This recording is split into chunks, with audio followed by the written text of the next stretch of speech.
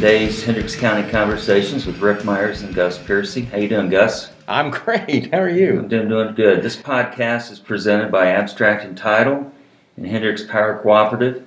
And our guest today is Monica Miller, who is the new Executive Director of Leadership Hendricks County. Monica, how you doing today? Thanks for having me, Rick and Gus. Appreciate it. Doing well, thanks. You bet.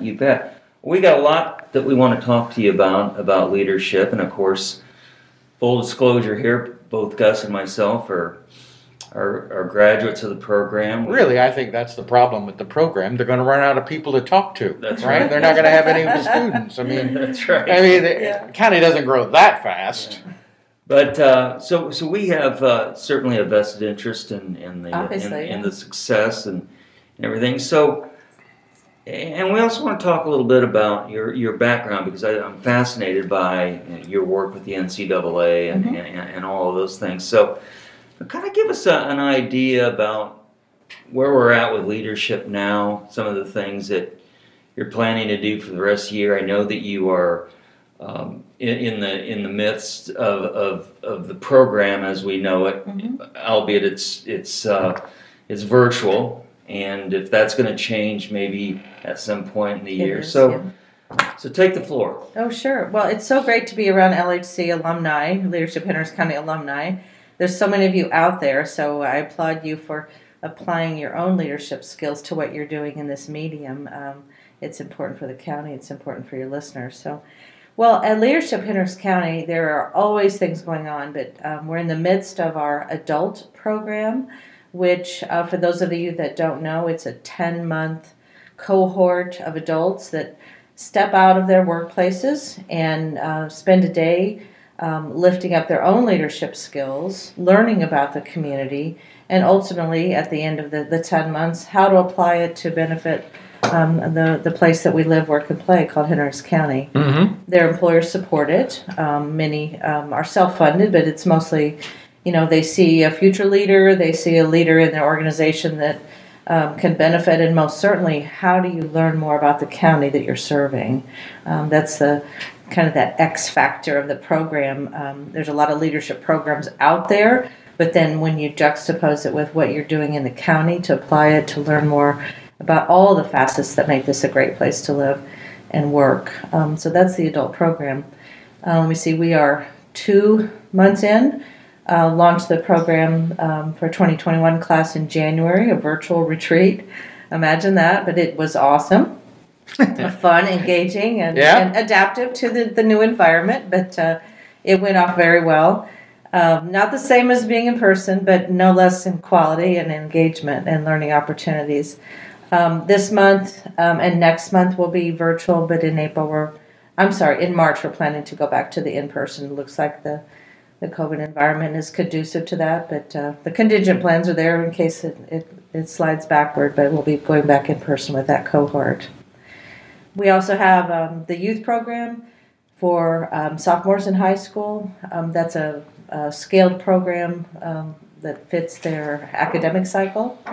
And there's a lot of funders out there that have supported that over the years, that believe in lifting up future and emerging leaders. That program went on hiatus because of COVID. Obviously, with the school systems, that wasn't conducive to bringing kids out of the classroom for a day to go through their program. So unfortunately, that was, sidebarred for health reasons, as you can imagine, for the health and safety of everyone. It will come back. Plans are in the works right now as how to bring that back in a live format, in the next cycle. So stay tuned for that. And then we have our Leadership Development Workshop Series, which there are 5 this year. We've had 1 kicking off the 21 series. They're topics relevant, a half-day program for anyone who wants to, dial in on a specific topic. The first one was virtual in February on organizing the chaos in your brain. And how relevant is that right now during the pandemic, when we're all dealing with something that is bigger than we are and trying to figure out the home life, the work life, getting kids in class or not, or virtual learning, etc. Our next one is on April 16th, and it's on accountability. How do you make yourself accountable? How do you make your teams accountable on a personal and a professional level? And those are open to anyone. They're discounted for LHC members and the 4 chambers in the county, but anyone can attend. And that will be in person. We are planning for in person. Where is that going to be? That'll be at the Hendricks County Fairgrounds. And give us the place to go to sign up for all these wonderful programs? Oh, sure. Yeah, it's online on the Leadership Hendricks County website, which is www.leadershiphendrickscounty.org. A safe, secure way to register for these half-day programs. And you don't have to live in the county to consume that education. The next one after that will be on June 10th, and that's on leadership roles, just the different ways you are a leader, the way those roles fit in your work life, and leaders are everywhere in your personal and social spheres as well. And then we have a really good relevant conversation called Community Conversations with Eric Hessel from the Community Foundation and Susan Rosie, who's Rosie and Associates, a consulting firm. And they'll be leading just an open community conversation. What does this county need? How do we feel about the changes? Where are the pain points, and what are the solutions, that the dialogue, if you will, just opening the dialogue on that. So really relevant conversations that kind of align with what that Hendricks County Community Foundation assessment needs assessment survey did recently, and kind of identified some top tier what are the needs and the pressure points of the community. One of the cool things about the adult classes, we are aligning the cohort groups into capstone program focuses, aligning with the top 5 needs of that assessment survey by the Community Foundation. So, for instance, one of them was, how are the citizens of Hendricks County aware and know how to consume the mental health services in the county? We know through the pandemic and in any given day there's a lot of need in that area. But especially, it's just heightened the need in the last 12 months or so. So one of the highest needs identified on that assessment survey was there are services and offerings around the county, but it's the awareness factor that people don't know how to consume it, where to go before they get in trouble, when they're in trouble, the family's trying to intervene, etc. So one of our capstone groups is assigned to kind of look at that, help put a plan together and jettison that forward with a little more professional energy from our cohort group. Another one is the biking system, the bicycling system. There's a lot of trails, but how do you safely get to them from where you live? And that's a real concern. You got to park too, right? I mean, you got to find a place to park and unload. And yeah. So if you have to get in your car to ride a bike, unfortunately, but right. So sometimes that was a high need. How do we recreate? How do we enjoy these great park systems and trail systems that we have? But and do it safely. So there's a group looking at that too. So it's really exciting to have that mirroring of the need is expressed, and now we've got some real high-powered energy to put to it through the leadership cohort groups. Mm-hmm. Yeah.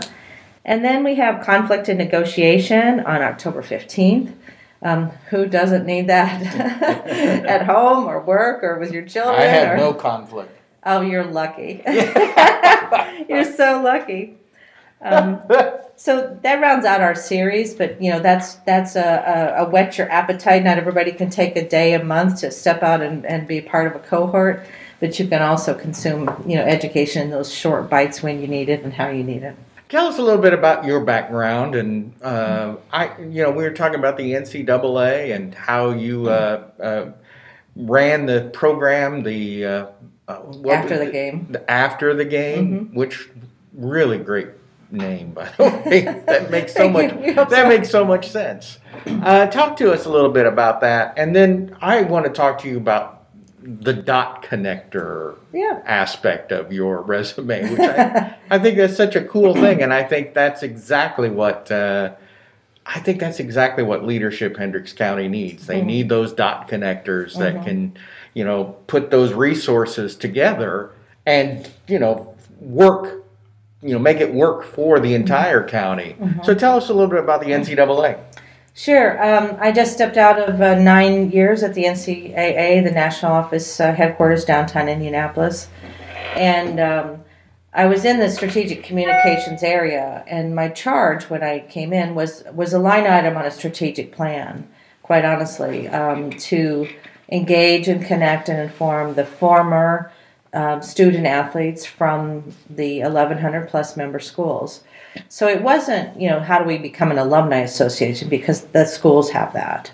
How do we engage them? We don't have the NCAA doesn't have a stadium or we don't matriculate degrees. So what was the role that the NCAA played in their lives? Only about 50,000 go on to those postseason championships, most notably the March Madness.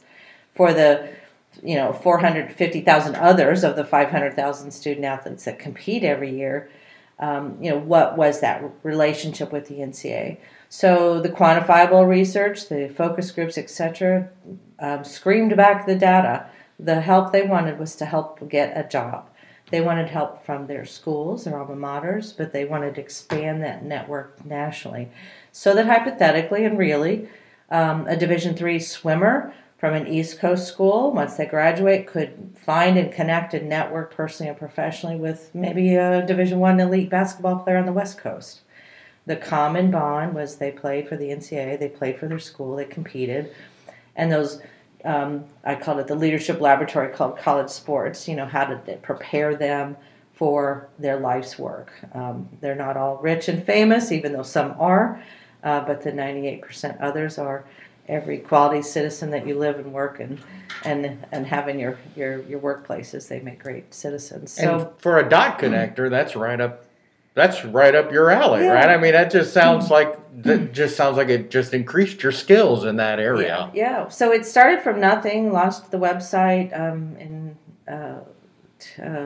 2014, and with that came a career center. So we had to have a service arm for it. Deliver a service while we're informing. So that was really the nexus of the service line. But the really enjoyable part of that was really tangibly helping people, connect them to national employers who specifically wanted to hire and work with a former athlete, telling their great stories of what comes next. What happens after that degree in the next 30, 40 years of your life, and how did that transformational leadership moment prepare them? Excellent. You're listening to Hendricks County Conversations with Rick Myers and Gus Piercy. Is that what we're listening to? Yes, presented by Abstract and Title and Hendricks Power Cooperative. And our guest today is Monica Miller, the newly Executive Director of Leadership, Hendricks County. Monica, a question I have for you is what enticed you to want this job? Mm-hmm. Well, the mission, I'm always surrounded myself by mission-centered organizations. If you're going to work hard and do good work, you want to believe in what you're doing. And this organization has had 29 years of history of doing just that, serving, lifting up leaders, helping them be better as a person, be better to serve their organizations, and then serve the community. And you see it in where they go. They're on this board, they're leading this, they've risen up the ladder career-wise, they're leaders of their church or the youth organizations, and that transformational moment of helping them become a better person, whether it's the youth program or the adult, was very attractive. Also, the extremely dedicated volunteers. I mean, it's so wonderful to be around people that put their time where their passion is. They're invested in it. It's not just a course you take. It's not just a thing you do. It's a thing you live and breathe by, and that was pretty obvious to me in the beginning, and it still is.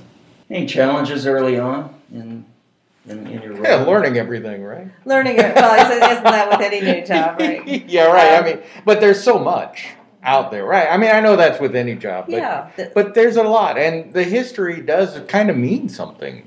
The history of the organization, sure. Yeah. I mean, it does, yeah. And so but you're a native of the county, right. I think that one of the challenges, there's just so many people to meet. When you have tentacles all over the county, how fast can you meet people, such as the two of you that went through the program? Where are those organizations that we need to be connecting with? How has it been done? When will it be done? How can it be done in the future? And there's only so many hours in the day, so how fast can you ramp up to meet the great people that can contribute and help and partner with. Not to mention, it's not an ideal time to be able to meet people, right? So. Well, you say that, but with the virtual world, it's easy to pop in and have a face, a smile. Right. It's no different than, it is different, I understand that, but can people give 30 minutes on a Zoom call versus a lunch? Maybe a little bit easier right now, just to have that the quick hit to say hello. So those things are still happening. They're still happening. Talk to us about the annual meeting that you're moving to May. Maybe what that will look like, where it will be. Sure. So our annual meeting by Constitution happens in January. So that did happen just to have that vote of leadership and the piece of business by Zoom. We had that in January. What we pulled out was on May 13th is we were calling a celebration of leaders. So that's the fun part. We get to honor a few of our stellar, we bestow honorees to the Distinguished Leader of the Year and the Youth Leader of the Year. And it's at the CRG Event Center in Plainfield. It's a major fundraiser for us. Our board does a fundraising challenge to meet one-to-one the funds that are raised that night. So it is a major fundraiser for us. But it's also a heightened friend-raising, as I say. You know, people coming together. And in May, it'll be just glorious, nice time of the year to have an event. And coming, hopefully, knock on wood, out of the COVID environment where we can gather again safely, which we have plans in place to make that happen, even if we're sliding back on that. But it'll be a great way to just come together and reconnect and celebrate what Leadership Hendricks County is, the people that make it great, and the impact in the county, both personally and in the business world. So really looking forward to that. Has the board told you anything that they'd like to try to accomplish with your leadership? Sure. I applaud them in the last 12 months that any business or organization or nonprofit has gone through. You'd think, we're hunkering down. Well, no, they haven't put the brakes on the ideation of where this organization needs to head. There's a lot of things on the books that came out of our needs assessment survey that was done, I believe, last summer and rolled out in the early fall that revealed, where does this organization needs to go? Helping people advance through that curriculum that might take them, now what? You're an experienced leader. You've had supervisory experience for quite a while. What is that next level that can do to serve that? And then certainly connecting with more intentionally with the strategic plan, with the organizations that we're connecting with. And as you said, connecting the dots of, it's not just about us, but what are we doing that can make synergy happen with the different organizations that are doing like-minded things, not identical, but how can we partner? I think that's a little more of an emphasis in the future. Not that it hasn't happened already. Oh, no. But just in a more intentional way. Right. Yep. And you're still there in the 4-H? In the fairgrounds building? Yeah. That's great. Yeah. That's awesome. Yeah, it's a great place. There's a lot of activity right now because it's a place where all the COVID shots are happening. So kind of cool. You get to see Hendricks County come to us every day. So tell me in your words, I think I know what dot connector means. Tell me what it means to you and why you self-identify. Mm-hmm.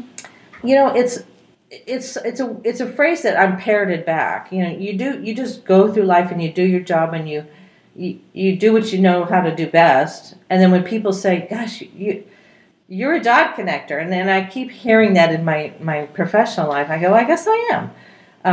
It's not matchmaker. That's a whole different skill set. Not saying I'm that, and I don't even want to go there. But in the professional world, I'd say, I hear a need over here, and I know there's somebody over here who might have that resource, or I know this person needs to be in the dialogue. Have we brought that voice to the table? Have we delivered that service that is unmet over here? So it doesn't look the same way every time, but it's really just kind of looking farther down the road than today or next week or even next month and seeing, if this could happen, then what would happen? Play that out 18 steps or not 18 years, but maybe 18 months, okay? Right. And I can almost see that vision, and that's where that dot connecting comes, I think. It's worked for me several times in different ways. I always like to say, when I was at the NCIU and I launched a program that didn't exist, that's obviously going to be there a long time after I left, still is. When you're trying to move a mountain, you have to watch the grains of sand move and shift. So you can't move that mountain until you connect some dots. And when you start connecting dot after dot after dot, you eventually move that mountain, but it doesn't happen fast, and it's not without intention. So I hope that helps. Yeah, that's great. I'm excited to learn about the NCAA, and are you excited about all of March Madness happening in Indianapolis? I mean, how monumental is that for the organization? It's monumental. I mean, that's a big deal, and I don't think people realize. Right. It's probably a one-shot deal. Right. Because when you serve 1,100 campuses around the nation, you need to represent the whole nation. But this is not the year to fly student athletes everywhere and the teams and.